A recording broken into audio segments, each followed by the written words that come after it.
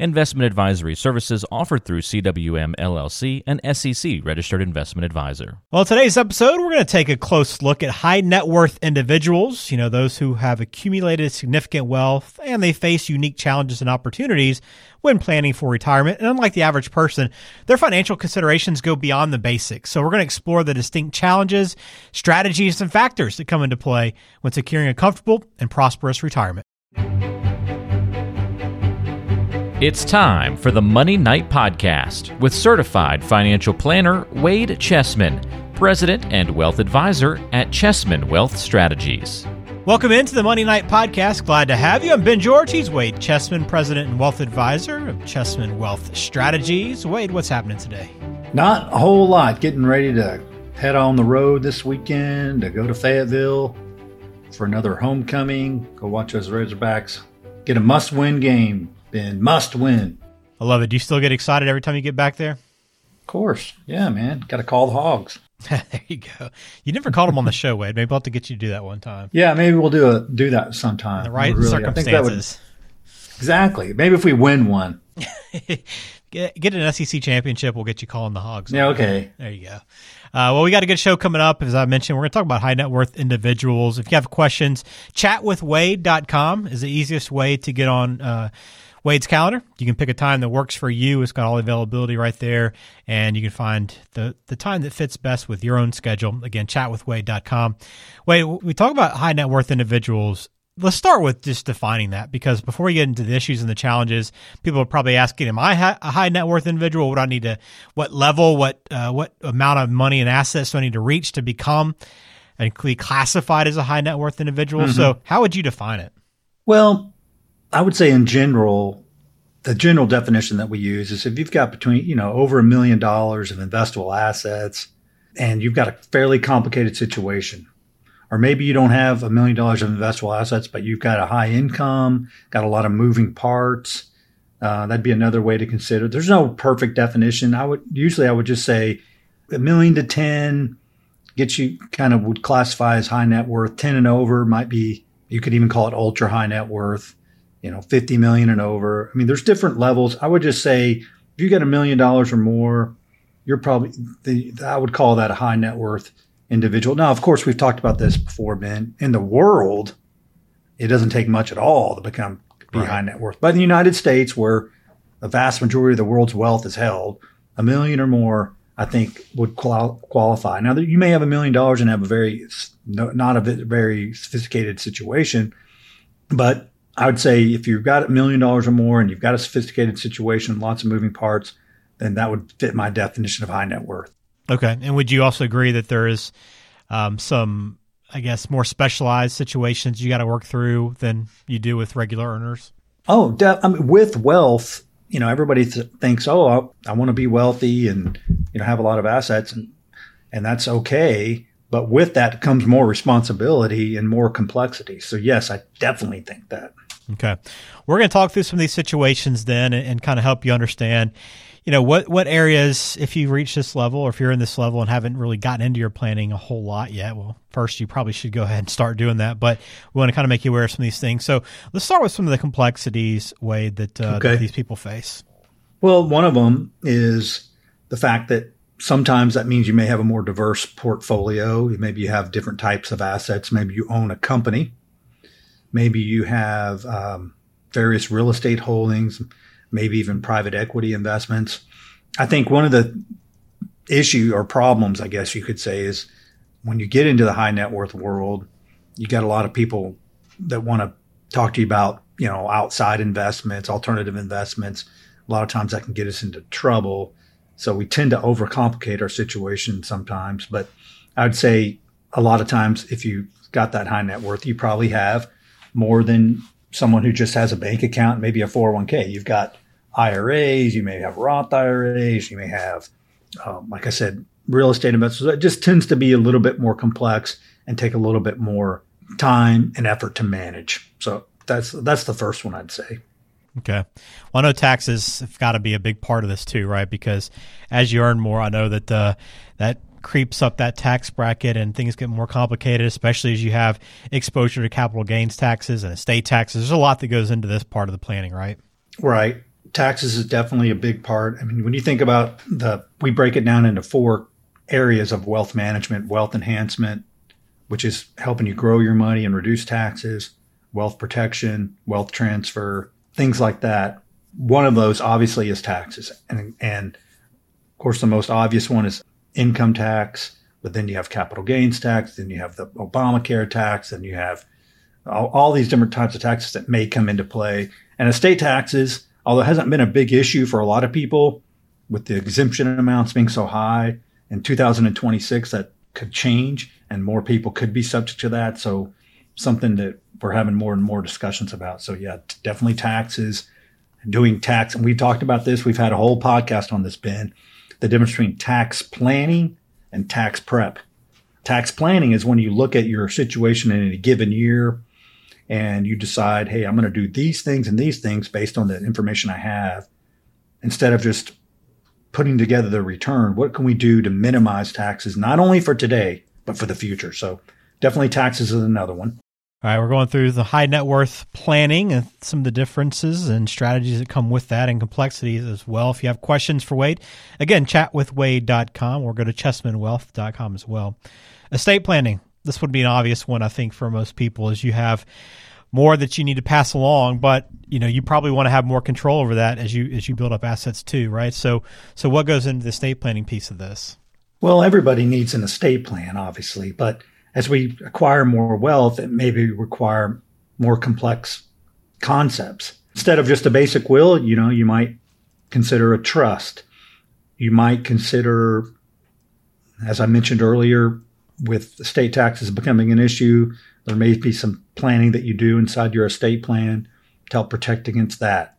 So again, it's just one of those things. As things get more complex, it's possible your estate plan could get more complex. If you own properties outside of, in multiple states, just things like that could come up, and you got to make sure you have it planned for, and not only your estate, but make sure your beneficiaries match up with everything. We talked about that on previous podcasts. So definitely estate planning, not just your basic wills and things, but all the other things that go around with it to make sure you have all your ducks in a row. All right. I know, they're the old saying, more money, more problems, right? And liabilities. Yeah, definitely. Liabilities come with that, right? You just have a bigger target on your back when you have more assets. That's right. I mean, one of the things we talk about is what's one of the risks to people's plans not working out. And one of those is you get sued.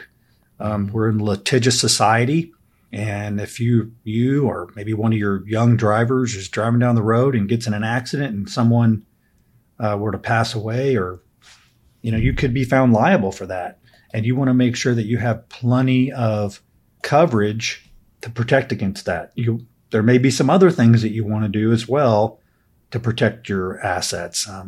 If you own, say, a ranch and you have some potential liability there, maybe the idea is to own that ranch in a separate LLC. There's different things you can do, but you just want to make sure that you have adequate protection. And what I find a lot of times is people that are just your everyday millionaire next door type of people that, they didn't live high on the hog. They just accumulated wealth slowly, the old-fashioned way over time.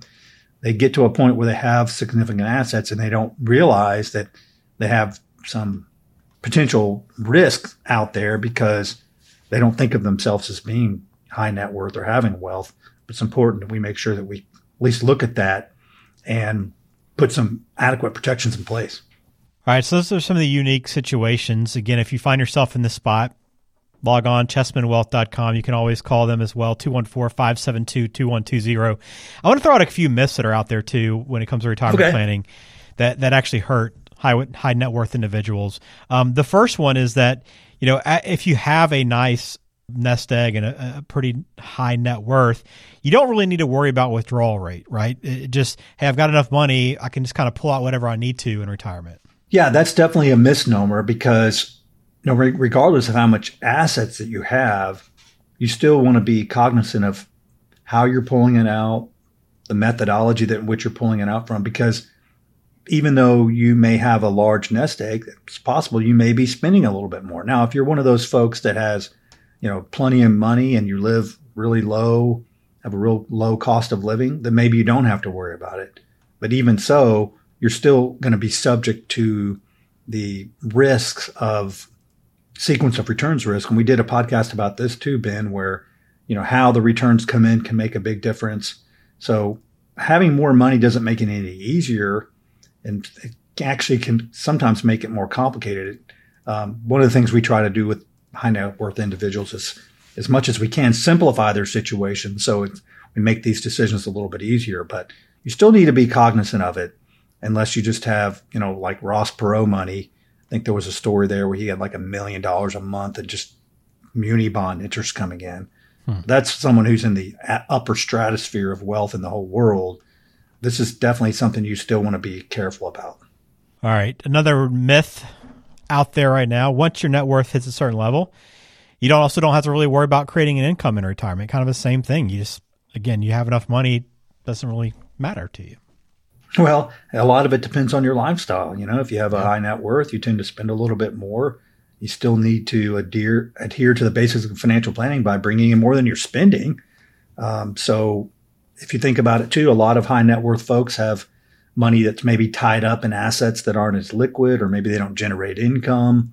So you still need to have a income plan in retirement, regardless of your net worth.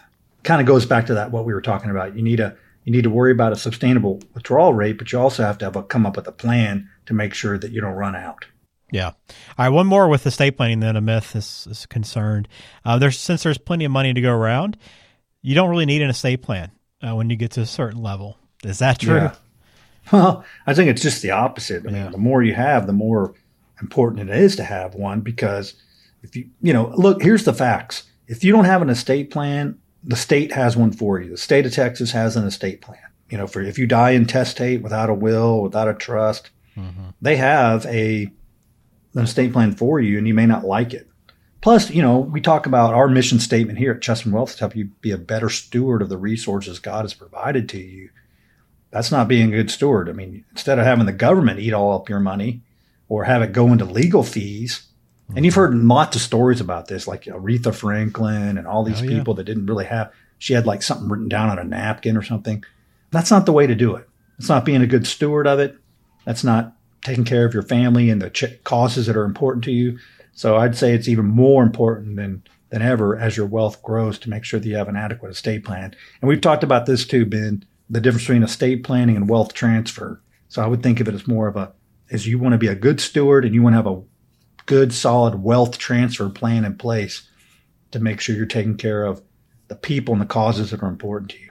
All right. So is there any, Wade, examples you can share, kind of how you guys help high net worth individuals? I know you work with quite a few. Yeah, the way we do it, and we've talked about this a lot as well, the whole concept of our process, the Smart Choices Wealth Management Solution. And the way we do this is once a quarter or so, we bring in a team of professionals, usually an estate planning professional and a CPA, an insurance specialist. And we go around and we brainstorm about our client situation and those 4 quadrants that I talked about: wealth transfer, wealth enhancement, wealth protection, and charitable giving. And we then come back to the client and say, here's some of the ideas that came out of the meeting. And then we help slowly over time tackle some of those. We start with the most pressing, most important, and then we just come back to it all the time. So, the reason I started the firm was because I wanted to do financial planning, and I wasn't being done where I was before. And I said, if I'm going to do financial planning, I better have a process. So we have a process that we follow to help our high net worth individuals make sure they have the proper planning in place. All right. Again, if you want to get that process started, chessmanwealth.com is a great place to begin. You can get plenty of resources up there to help you out, including our podcast. But if you want to just talk with Wade himself, you can schedule a meeting by going to chatwithwade.com, the easiest way to get on Wade's calendar. And now, this month's Kingdom Minute, where we learn what the Bible says about managing money and how it applies to your life. All right, let's shift gears now and go to our Kingdom Minute. Well, I thought it would be interesting, Ben. We talked about some retirement planning myths, right, for high net worth individuals. I thought it'd be cool to maybe talk about some commonly misunderstood verses in the Bible about money. Okay. Because the Bible has a lot to say about money. There's 2,300 related verses in the Bible about money. The first one that I thought I'd highlight is 1 Timothy 6:10. Probably the most misunderstood verse would be, for the love of money is the root of all kinds of evil. Now, it seems pretty clear, right? But however, it's often misquoted as money is the root of all evil. Mm-hmm. The incomplete reading of that verse misses the point really entirely. Money is simply a tool that can be used for good or bad. But the love of money is always destructive and sinful because it replaces our love for God as a form of idolatry. So that misinterpretation has led some to think that people with fewer resources are somehow more godly than affluent people. The Bible really never teaches that. And if you need any more further clarification about the meaning of 1 Timothy 6:10, the second part of the verse provides it. It says, some people eager for money have wandered from the faith and pierced themselves with many griefs. So that's what the love of money will do. So that's the first verse that's, I think, sometimes misunderstood. Second one is Luke 18:24 through 25. And these verses state how hard it is for the rich to enter the kingdom of God. Indeed, it is easier for a camel to go through the eye of the needle than for someone who is rich to enter the kingdom of God. So some people interpret this to mean that there's righteousness in being poor and that being rich is a sin. That's not what Jesus is teaching. He's calling out those who think their riches, their works, were by their salvation.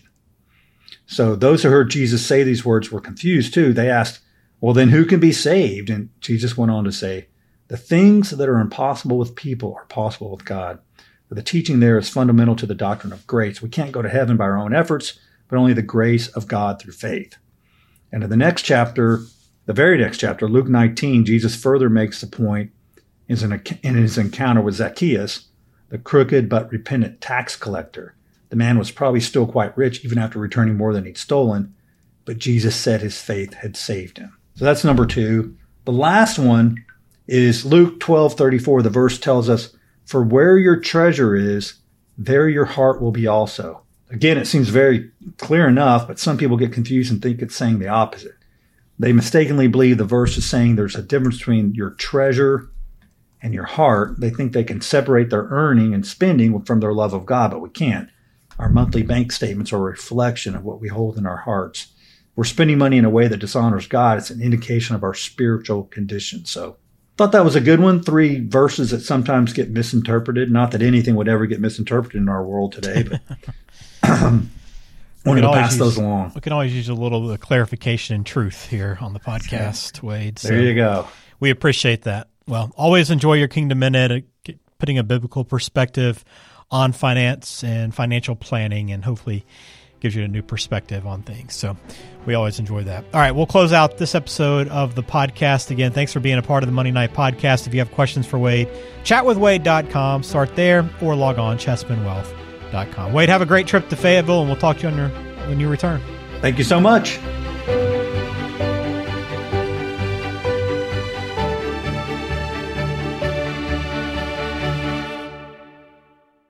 The opinions voiced in Money Night with Wade Chessman are for general information only and are not intended to provide specific advice or recommendations for any individual.